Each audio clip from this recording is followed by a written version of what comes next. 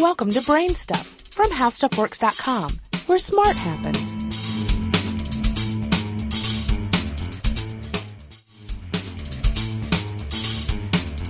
Hi, I'm Marshall Brain with today's question. Who are the Duke of York, the Duke of Kent, and so on, and how did they get their titles?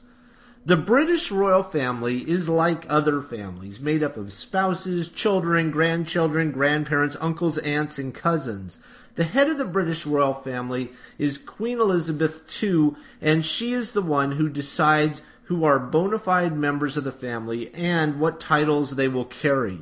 To answer your question, a duke is the highest rank you can achieve without being a king or a prince. Historically, a duke is a high-ranking nobleman, landowner, or a prince, and in feudal times was the lord over some part of the country. Today the titles are largely symbolic, and there are 28 dukedoms. Some people, like Prince Charles, have several dukedoms, and some dukedoms are currently unassigned. When a duke who does not have an heir dies, the title returns back to the royal family to be given out to someone new. Not everyone who carries the title Duke or Earl is a member of today's royal family. Britain has a system of peerage which ranks members of the nobility and aristocracy. Many titles of nobility were won many years ago through great wealth, favors to the king, or good deeds, and they're passed on from one generation to the next. This is known as the inherited peerage. For example, Earl Spencer, the brother of the late Diana, Princess of Wales, is the 9th man in his family to carry that title. Before he became Earl of Spencer, note that the practice is to drop the of. Upon the death of his father, he was known as Charles Spencer or as Viscount Althorp, a title his son Louis now carries. Other noble titles are given on merit or on special occasions. The life peerage are titles that the monarch confers on exceptional people during their lifetimes, and those titles do not pass to children or descendants. Margaret Thatcher, the former Prime Minister of Britain, is now Baroness Thatcher.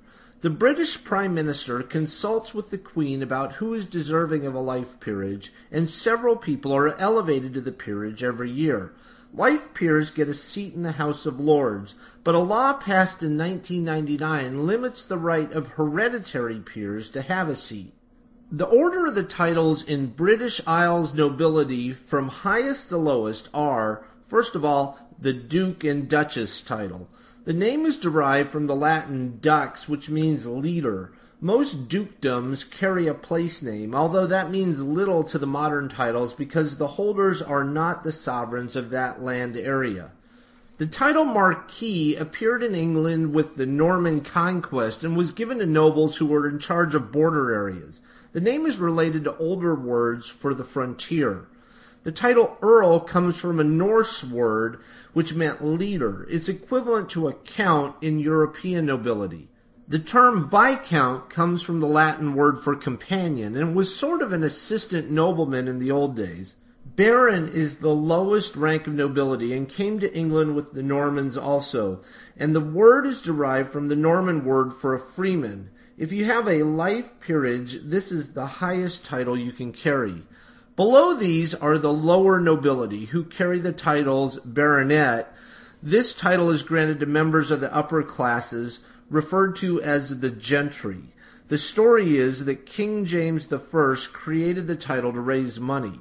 Then there's a knight. In medieval times, knights were the soldiers of the king or of princes. Now the queen grants knighthood to her subjects who have achieved great success in their professions. Paul McCartney, the former Beatle, has been knighted, for example. The female equivalent is dame or dame. Esquire. In medieval times, an esquire was a candidate for knighthood. Nowadays, it's applied to members of the gentry just below the knights. The queen bestowed titles on her sons at their marriages and gave her daughter a special title. She has several titles that are hers to do with as she wishes. If an inherited peer dies without an heir, the title becomes the crown's property again. Some titles that the queen's sons hold are part of the Scottish or Irish peerage. The prince's titles can be inherited by their sons. Be sure to check out our new video podcast, Stuff from the Future. Join HowStuffWorks staff as we explore the most promising and perplexing possibilities of tomorrow.